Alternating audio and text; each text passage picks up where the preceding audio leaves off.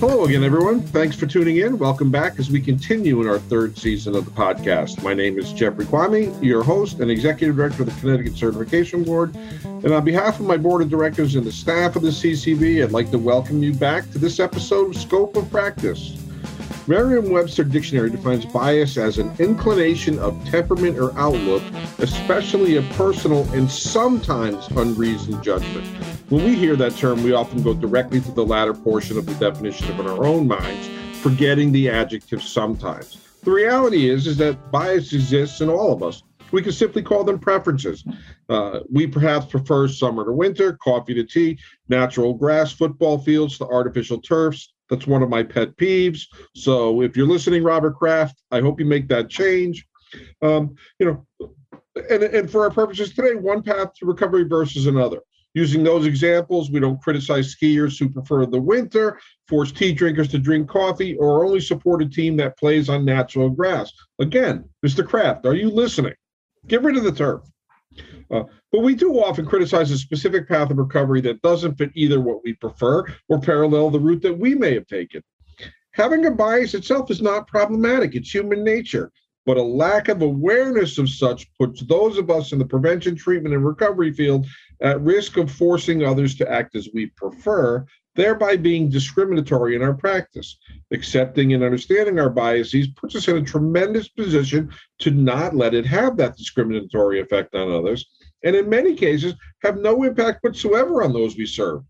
Our guest today joins us to talk about the impact or potentially the non-impact of bias in our work. Donald McDonald is a person thriving in recovery from severe mental illness and substance use disorders.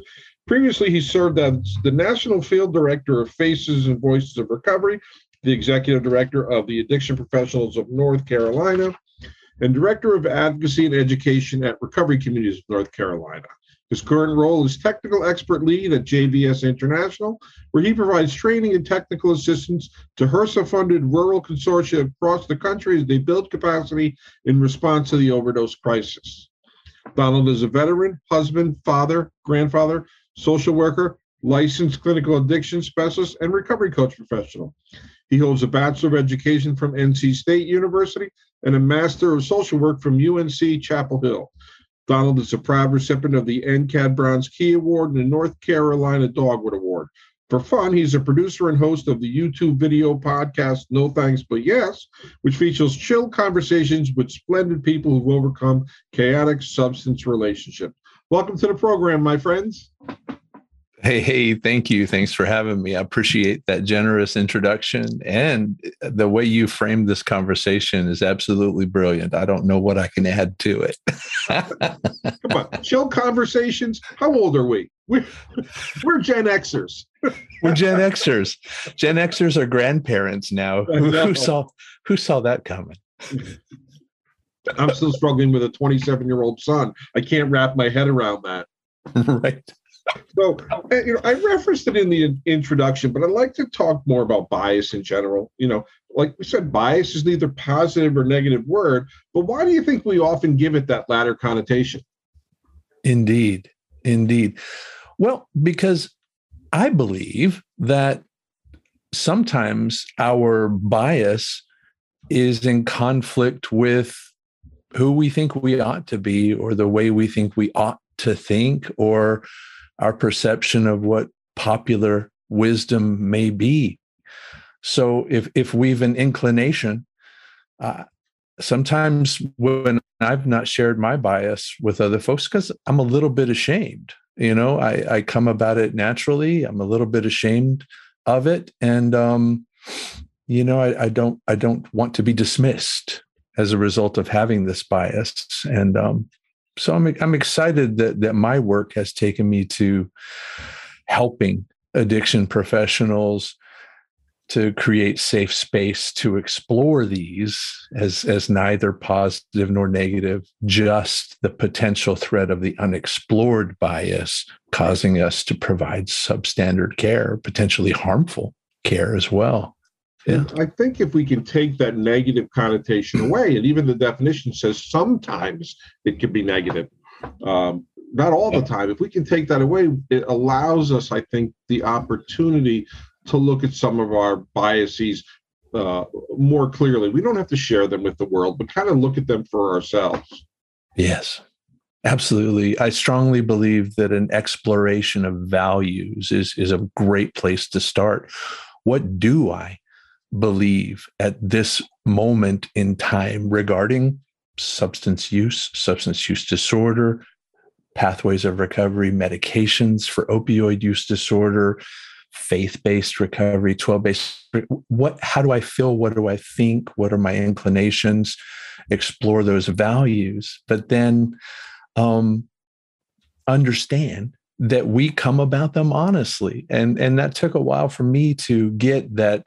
I was socialized through many different levels of input to believe and feel the way I do about certain things, whether it was my parents teaching my siblings, the culture I was raised in, the religion I was raised in, the format of the education in early addiction professional studies, leaning heavily one way or the other, my pathway of recovery, informing or building or coloring my biases. And that's one that's particularly potent because our pathways of recovery, while we can look at it clinically as this is my pathway of chronic illness recovery management leading to a whole life.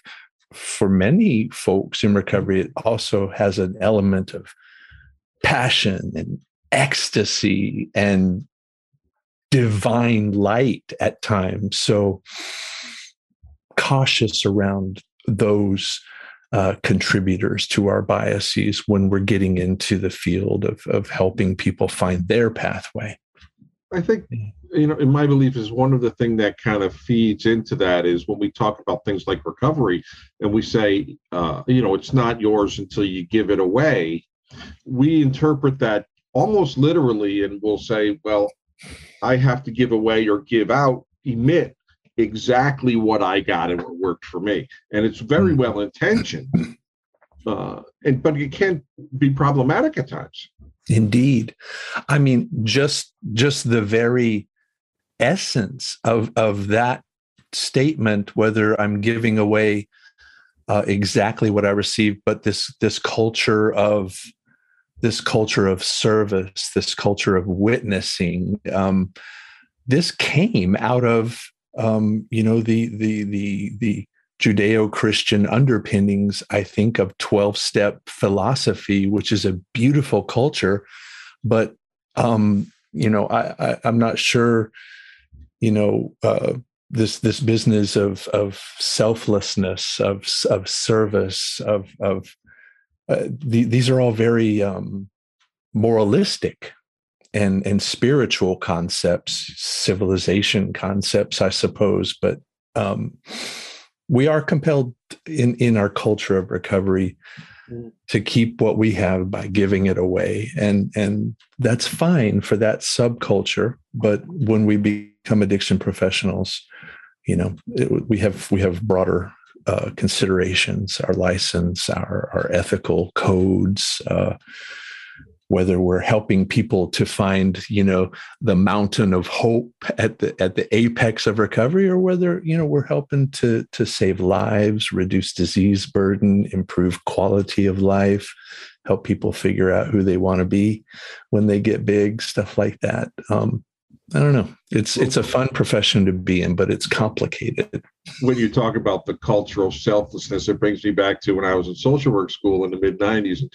Julius Newman, community organizing professor, always said that selflessness and altruism, pure altruism, do not exist. Yeah. Because everything we do, we find some sort of self-interest in it. And that's not being self-centered. That's just recognizing what we get from certain acts and certain participation in things. And that we as a culture need to accept that sometimes feeling good about ourselves for doing a good thing is just enough. But we do get that. It's not purely for somebody else. Indeed. Indeed. When we talk about bias and bias put into action, there's a real optimistic part of me that hopes that what we are referring to, and you reference it, is an implicit bias. those that come into play, certainly unintentionally. What are some of them, you mentioned some, what are some other types of implicit biases that are common in our field? Wow.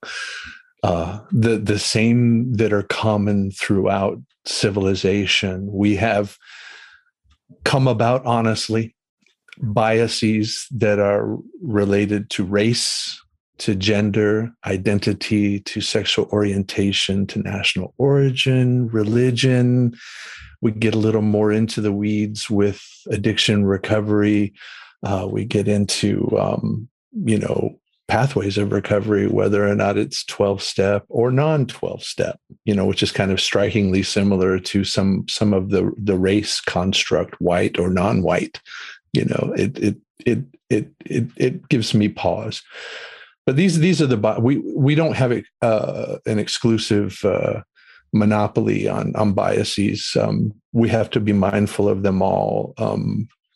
Pregnant and parenting people who use substances, we may have implicit biases that gnaw at us deeply, yet we outwardly, try to destigmatize this population, but in our personal practice, we could still be influenced, whether it's our nonverbal communication, or are leaning towards more therapeutic or more punitive, whether we're leaning towards family reunification or separation.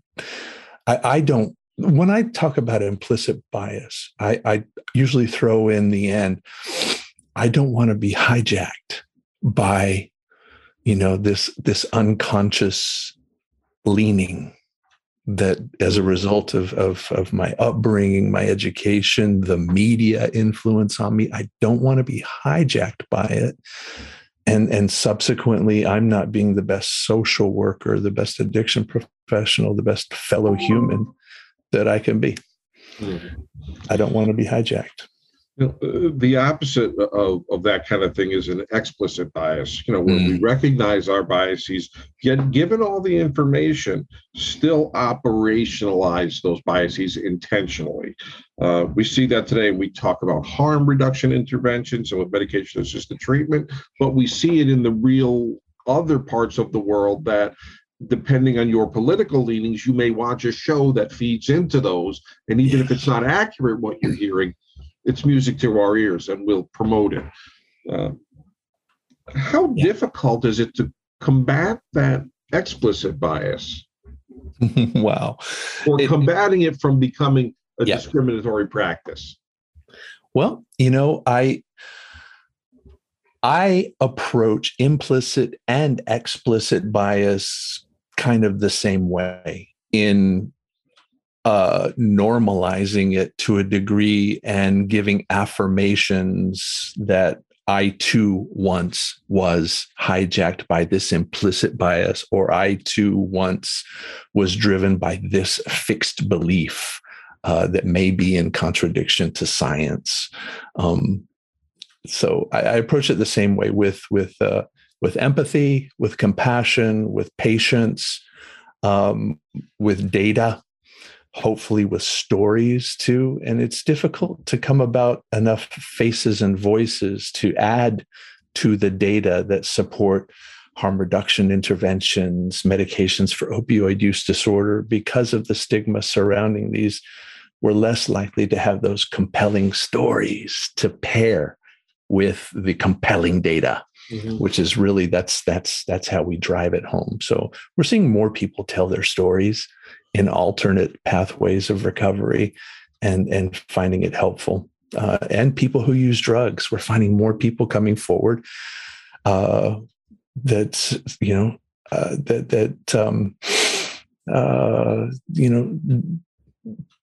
dismantle some of our preconceptions about what it means to use drugs. Lots of people use drugs, a few problematically and a few pathologically, but more stories, more data. That's how I approach it. And I think that's my secret. I think that's my secret sauce, though, is that I'm willing to admit my complicity. I'm willing to acknowledge, that I was hijacked for a good time, but how to do that in a paternalistic way also, in a non-superior way. Like, I too was once where you were, but I have evolved, because that's no good. So I don't know. I do it in a very self-deprecating way and try to bring folks along as best I can. Because I know they got to be struggling with it themselves, people, because, we don't get into this field to make a whole bunch of money or whatever. We get into this field to help people find freedom and wellness. I think I did. And there has to be some internal conflict going on when we're in it to win it, to help people find freedom and wellness, yet we still embrace certain biases that are unhelpful. I believe for myself that I'm going to get, my biases are going to come out and somebody's going to catch me on them continually, that I'm not fully self-actualized, that somebody's going to say to me, hey, when you said that, I heard this in your voice, or I noticed this in your face, especially the folks that we serve who have such tremendous survival skills. And watching and engaging people is a survival skill. So they're going to pick up on anything like that. Oh, facts. So we do, and I know this. You go about influencing and educating and evolving addiction professional culture and workforce as much as you can. We've just, beyond our words and deeds, the nonverbals, the face. I have a very expressive face, and it may be one of the reasons why I got into macro work and direct practice not so much. Is I still remember some of the last group therapy that I was facilitating. A gentleman walked up to me afterwards and said, "Man, I want to play poker with you because you can't hide nothing." And I was like, damn, that's not what I was taught in school. I had a board member that used to kick me under the table every time my facial expression showed my displeasure with something. And I'm so appreciative of her for doing that, because it wasn't, it wasn't, it was just to let me know. It was pretty funny. It is. And you talk about having compassion and understanding that people have biases, even when presented with information that's accuracy. And I think that that's a completely opposite kind of effect of somebody like Carl Hart, who has put the information out there that a very small percentage of people who use drugs actually becomes problematic, that there are large numbers of people who use drugs recreationally, regardless of what we believe. But he's, and knowing Carl as I do, that's an in-your-face kind of thing. He likes to stoke the fire, and your approach is completely opposite. Both are effective for different groups of people. Yes. I enjoyed reading Drug Use for Grown-Ups. I've facilitated a book group on it as well. But, and Carl says within the book, this book is unapologetically not about addiction. It's got nothing to do with that. This is simply a story of, I use drugs, people use drugs, people need to learn how to use drugs more safely. Drug policy has this assumption that everybody uses drugs chaotically or pathologically, and it's part of the problem. But, that's his thing, and it was good to hear. But yeah, my thing is one that I am unapologetically about addiction and people experiencing pathology and intersecting with systems that potentially may be causing more harm than good. And I don't know, I hope to resonate with the individual addiction professional themselves who thanks in part to social media and authors like Carl Hart and Maya Solovitz bringing other ideas forward and shaking loose some of our fixed beliefs, and also casting light on some of our past transgressions that were done, harm in the name of help. And we've done that here in Connecticut in terms of, for the CCB and book groups. We've used Maya Solovitz's first book. We use Carl Hart. We use Dr. Dodis's book, where he, kind of trashes the 12-step thing. And it's not to change people's opinion, but it's really, we had talked about as a group, to open up people's minds to information that we are uncomfortable with, so we can explore our own biases. We don't have to change opinions. We just have to be aware of what's out there. You get out of that echo chamber for sure. And I do remember some of the first that I read in school that presented some ideas that were contrary to my own. And I still remember my reaction, like, why do I have to read this? This is nonsense. This doesn't align with my individual experience. And I look back on that fellow, 10 years ago, and I get it. I can still get myself in that mindset of rallying my defenses around my beliefs and seeing contrary opinions as assaults. And I don't know, there's a certain amount of fear that goes into it and anger. It's interesting reaction for sure. One of my colleagues up in the Pacific Northwest, Dr. Bob Lane, always talks about that. He's awesome. He is. And he talks about the fallacy of attribution. And he says that we sometimes get stuck in thinking that the way we see something is universal. And we don't want any challenge to that. And I think he's hilarious and incredibly bright and challenges conventional wisdom. But that's one of the things that when I talk to him, that sticks with me. I was just sitting here trying to Nashville, which really kind of drove me to want to talk to you more about this, because it was a reminder on some things, and for other things, it was new information for me to process. But you focused on bias in those with lived experience. And that it's important to say that may apply to individuals at all different positions in this field, not simply just peer, as we see an increase in peer services now. But what makes that sort of bias unique? Indeed. Lived experience brings potentially tremendous value to our work in connecting with people experiencing bondage to drugs, connecting with people experiencing substance use disorder. But it also brings potential harms when our cultural beliefs are in conflict with our clinical training and with our ethical considerations with our practice boards. And I know many people in my experience, which hat often won out. I in the beginning, I had to decide, am I wearing my recovery community hat, or am I wearing my licensed clinical addiction specialist hat in this moment?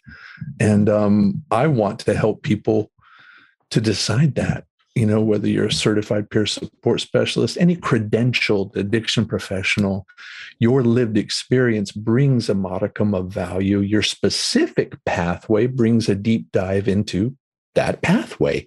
But if you're not mindful about it, you're just pushing people away because they don't want what you have, or you have nothing else to offer them, but you've a tremendous amount.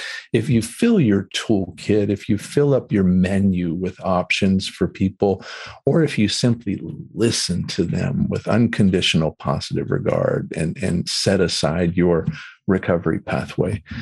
I think that this is not discussed enough. I was surprised when I decided to kind of get into this, that it was kind of niche. And I wonder if that's because we just weren't really quite ready for the potential harm of lived experience. It's part of the stigma is romanticizing it, like you're a hero, you're a warrior.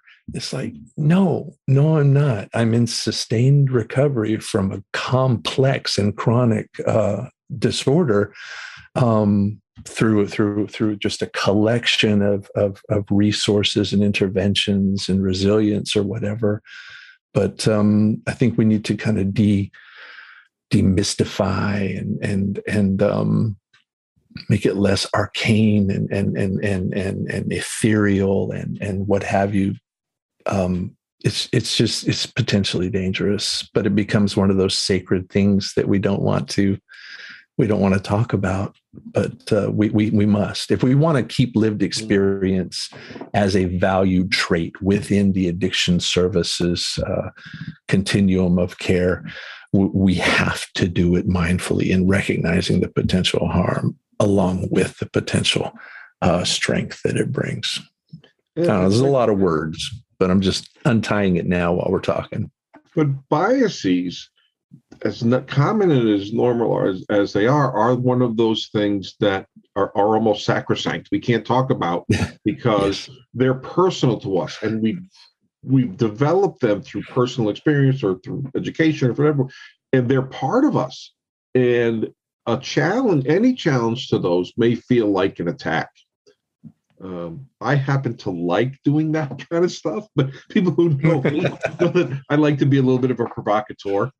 Yeah, you do. And when I always say, if I'm wrong, don't tell me, show me, so I can change the way I think. But I get caught in that. So it's pretty clear that lived experience obviously is not the only contributor to bias. It also applies to individuals who don't identify as having their own lived experience. What do you think are some of the things that drive their perspective of maybe biases from that group of folks? Oh, indeed.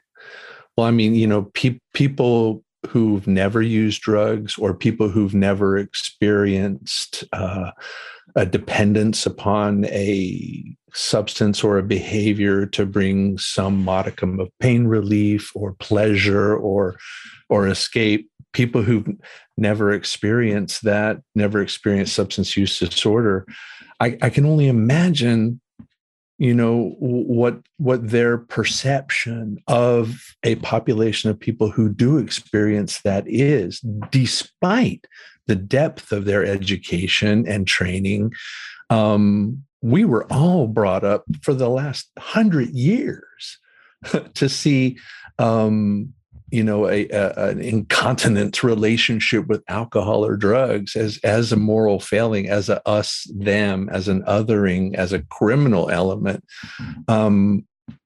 Folks who do not have lived experience certainly must explore their biases as well, and they come about them honestly through everything conspires to create perception of people who use drugs as a negative thing, as less than human, through pejorative labels like junkie and crackhead, through acceptable labels but not in our space like addict and alcoholic or substance abuser. I think that's a tremendous point that you brought up, that all addiction professionals need to explore their biases against people who use drugs and people experiencing addiction.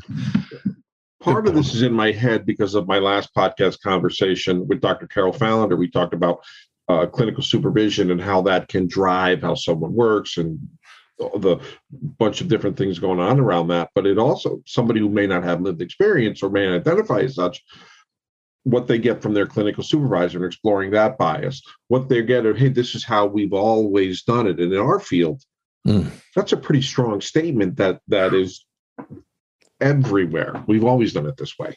Yes. And how they're challenged, and that it can become moralistic and pejorative. And it also can come that way from within the recovery community. When you look at the development of the 12-step fellowships, they were very moralistic based on the Oxford group. And they've evolved. But we still see where that can come from. One thing about bias is that when we talk about the definition again, it's not value laden by definition. It simply is what it is. It becomes bias when it goes through the filters of our own mind and our own lives. It's pervasive, not just in our field, but in any industry, as you said, and in society in general. And so how do we, as individuals, at the micro level, bring back my social work education, how do we ensure that our bias does not lead to us being discriminatory? Yeah. Well, I'll repeat it one more time.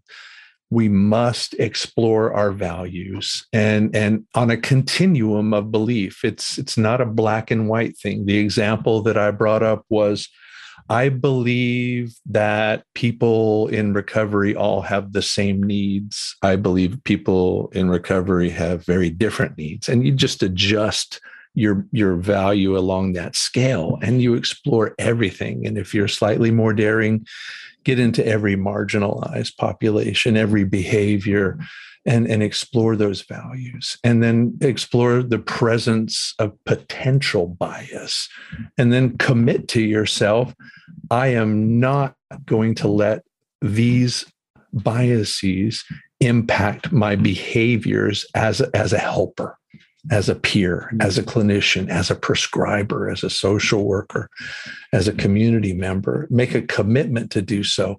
But beyond that, I shared some specific practices that were suggestions from Joint Commission, because implicit bias in the health profession is just so present that we have to come up with very practical suggestions for providers to engage in. Simple ones as put yourself in their shoes. This cognitive exercise that leads to some degree of empathy is stop for a moment. If I were her, how would I be responding in this situation, as opposed to just walking in with a white coat, a white man with a lettered man, and then seeing, a woman of color there, and then having assumptions, actually trying to put yourself in her shoes for just a moment. And it's an excellent exercise. And it sounds silly to recommend, like empathy. And then the other one, is breathing, and we all know that if we've been in any kind of human relationship that has any potential for emotional reaction is to pause and breathe. That's great advice that comes out of the 12-step community. Pause when agitated. And everything that you just said bears repeating 1,000 times, because we have to check it with ourselves. Oftentimes, it's easier to check our values when they're confronted, when we make an error in judgment. We may have to look at that. Yeah. It's harder to the ones that are kind of hidden, that may not be as obvious when they come out. And it's taking that look at our values and how they change, and understanding that they change is important. And just what you said with the physician, that plays into the macro level as well. It's if I were somebody that needed the services, would I come here? What would my experience be like? Yes. Would I come here? Because it does have to happen at the organizational and field level as well. Indeed. And I think that's a harder push, because again, we've always done it this way. This is how our sure. In many sectors of our field, there may be some static between roles, be it peer support, prevention, addiction counselors, physicians, etc. Do you see that as an unintended consequence of putting our biases in action? Wow, that's a very specific question and worthy of exploring. Specifically, conflict between certified peer support specialists and licensed clinical addiction specialists. Absolutely. I think conflict driven by, honestly, socialized bias, a perception of class, a perception of stature, a perception of education, a resentment towards any of those things. Yeah. So you've raised an incredible point of even within your own treatment team, exploring biases. I harbored explicit bias against prescribers, physicians for a very long time, and was surprised when I got into the advocacy space. I was like, man, I seem to be getting along better with cops than with docs. What's up with that? I had to explore that. What's the source of this, my feeling some kind of way to physicians? And I found some of the roots of that and have addressed that. And I have had many peers come to me that have experienced expressions of bias from other members of their treatment team, and that strikes right at their core of experiencing imposter syndrome, of the low self-esteem and the internalized stigma of a life of addiction, and then perceiving someone on your treatment team, whether it's a physician or a clinician, feeling like you're being looked down on. Yeah. You raise an incredible point. The imposter syndrome that you just mentioned, I think, can be pervasive amongst folks with, be it a substance use disorder or mental health disorder. I was talking very early in this podcast to Murphy Jensen, the French Open champ, and he and I had an offline conversation about imposter syndrome and how we often sit and wait that someone's going to catch us and say, "I knew you were a phony." And we were laughing about it because it struck a chord with both of us. I had a difficult time accepting that he could deal with something like that because of his success. And but from talking to him, he's just a person. Yeah. Imposter syndrome it doesn't look at the evidence. Yeah. And that is actually one of the cognitive exercise when experiencing that is check in with the evidence. What are the feedback I'm receiving from my fellows, from my superiors? What is the impact of my work? What have I achieved professionally and personally in my recovery? Looking at the evidence, it isn't the solution, but it's a potential counter to the acuity of that feeling. Yeah, I still wrestle with it, even, pushing almost a couple decades in this journey of recovery and by all accounts, achieving well. I still wrestle with it occasionally, but it doesn't wrestle me to the ground anymore. And I'm able to help some other peers help to process it as well. Yeah, it's an everyday process for me that I have to be aware of. Because it's aware of me. So I have to understand that it's there so that I can not get and just deal with it so I don't get stuck in the moment. Don't get stuck in the moment. I've challenged you on a couple of things. Let me throw you a softball. With a focus on the safety of those that we serve, how important is it to address biases and values, and most importantly, the effect of such in the supervisory relationship, be it clinical or non-clinical? Well, supervision is often cited as a solution to many of the things that we experience, many of the challenges, both professionally and personally. Supervision ought to be entered into mindfully as a place to explore, as a place to seek solutions, as a place to become vulnerable. I've had some good supervision. I've had some terrible supervision. I've given good supervision. I've given terrible supervision. But bringing bias into this is an important thing to consider. I think what we're getting to is that in all aspects of our life, as we explore our values in every interaction we have, am I being most helpful and least harmful? And what role do my values and my biases play when I'm being potentially harmful? Biases affect relationships positively or negatively. Indeed. So let me just move on to something else. I'd really like my listeners to hear more about your podcast. It's very different than what I do. And one of the reasons I don't do what you do is that folks like you are so good at it. Talking to and recovery and the stories. And so I choose a different, but I'm fascinated. So it's very different than what I try to do with this one, but I wonder if that's because we have biases towards certain things.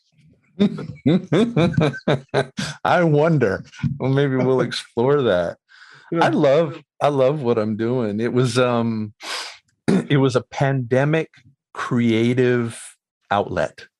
I'm a musician, but I stopped performing, focusing more on, work and home and stuff like that. And I felt an ache for creative outlet. And I enjoy conversations with people across the country, and they go places. And I thought, well, you know what? I'd really like to record these conversations, include music that I've created in the past. So the music I use on my podcast is from bands that I've played with. I like to noodle around with design, so some Canva Pro. I make some really cool graphics. I noodle around in iMovie on my MacBook to edit these. And my expectations aren't that I'm putting out this really polished, perfect thing, but it's really it's a creative expression. And it's called No Thanks, But Yes. It's on YouTube. And I have really laid back conversations with people in recovery, but it's people who have overcome chaotic relationship with substances. So it's also an opportunity to see more faces and voices, more stories, people who are have stopped a chaotic relationship with some drugs, but have a manageable relationship with alcohol, people taking medications for opioid use disorder, people that have never gone to a 12-step meeting, yet here they are thriving over 10 years in recovery after they've cobbled together, the family, the purpose, the home, and all that stuff. And I just really dig it. I'm on a little break right now. So I threw out a couple retrospective episodes, What is Recovery and Final Messages. And I'm as you introduced me, I'm a technical expert lead with JBS International, and we are in a partnership with Health Resources and Services Administration to help rural communities respond to overdose crisis and addiction in their communities. And we recently convened these hundreds of consortia together in a splendid conference for rural health, and they asked me to play one of my videos. I was just so honored that part of it was the what is recovery? What does recovery mean to me? And I was very mindful about editing together some diverse stories, some traditional stories, some non-traditional stories, and a variety of faces. So I don't know. And it's also available wherever you listen to podcasts too. That's one of the things I like about it, is that it's humanity in action. It's because everybody is different. It's not somebody getting on there and saying, "Hi, my name is so-and-so. I'm in recovery, long-term recovery, and that means this." It's, "Hey, this is my life. These are the things that I'm doing that are working. These are the things that are not. Oh, I tried this and it was hilarious and it didn't work." Or, it's people. And I like, listening to that. Being the type of person that when I was a clinician, I liked crises. I liked working where I didn't have to think. I used my training and all that stuff. So I wouldn't be good in long-term conversations about people doing well, because I'd like, okay, they're out of the crisis state. Can I move on? Can I get some other clients for that? That's interesting. But I really recommend that. I think we're opposites. Yeah, it's No Thanks, But Yes. And it's an excellent podcast, excellent videos. I certainly recommend it. Before we finish up, anything else that you'd like to share with your listeners? I love the rural work you're doing with HRSA. I actually sat on a couple of committees for the NFAR ATTC when it existed. And we did a lot of virtual work before, well before the pandemic, when we were looking at Zoom and some other things to kind of reach people and get information. So what would you like to share? It's your chance. Oh, this is my chance to get that final message in there, huh? Yeah. Well, I don't know. I'm going to stumble all over this. I just encourage folks to get out of your echo chamber and to listen with an open mind to other perspectives about drug policy, about public health, harm reduction, medications for opioid use disorder, and my friends within the harm reduction community too, who many feel harmed by traditional pathways, opening up your minds and hearts to hearing those stories as well. We're all in a process of calling each other in and not calling each other out. And that's a difficult process, but we absolutely must come together as a unified culture of people who have overcome a chaotic or dependent relationship on substances and want to improve the health, wellness, and promote freedom for people in this country. But the infighting has to stop. There's just been too much of it. One other quick thing. Since you went to NC State and UNC, you have a bias against Duke. I do indeed. Because I'm a UConn alum and UConn basketball fan, so I certainly have a bias against Duke. I do. But, I'm not down with that conflict. For me, at NC State, it's like the most awesome English department ever. And, Chapel Hill, best social work department ever. And so I don't know. I'm not really into sports. No, I don't like Duke. And that is a bias. And that is a class-based bias that I'm very much aware of. Yeah. When I was just NC State, I had a bias against UNC Chapel Hill because that was a class-based bias, which was ill-informed. Well, thank you for joining us today. It's fun to talk to. I'm sure we'll talk again soon, and you're more than welcome to come back on this show anytime. All right, brother. Deeply appreciate it. I'd like to thank Donald for joining us and to helping to talk about this common yet often misunderstood phenomena. I really encourage you to check out No Thanks, But Yes, wherever you get your favorite podcast. And you can check out his website at dmcdrecovery.org, dmcdrecovery.org. We welcome any organization to join our podcast as a sponsor, and I can be reached at info@CT-CertBoard. For more information, we here at the Connecticut Certification Board appreciate everyone who's listening. And please don't forget to follow us on Podbean, iTunes, Amazon, or wherever you get your favorite podcasts. You heard that a lot today. And we'll catch you next time, everybody.